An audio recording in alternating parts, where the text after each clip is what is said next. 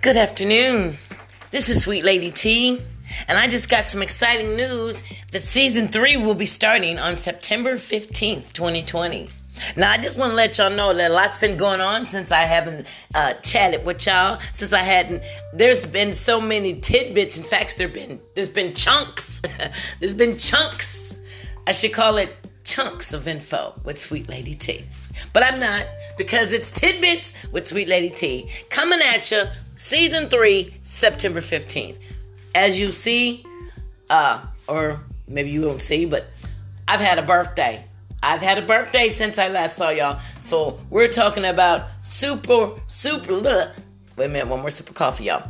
We're talking about super spiritually happy and motivated Sweet Lady T. Man, doesn't nothing upgrade your faith like God giving you another birthday. And in addition to that, I was blessed enough to have family come and travel with me. It was amazing. Labor Day, we celebrated my retirement. I've been at a company for 31 years. I had gotten hurt a few years ago, and it's been a back and forth, up and down struggle, and God blessed me with it being over. Yes, hallelujah. So, yes, it can be done. Black women do retire. We work. We're not lazy. We are not just for your bed. We can get in your head. You dig?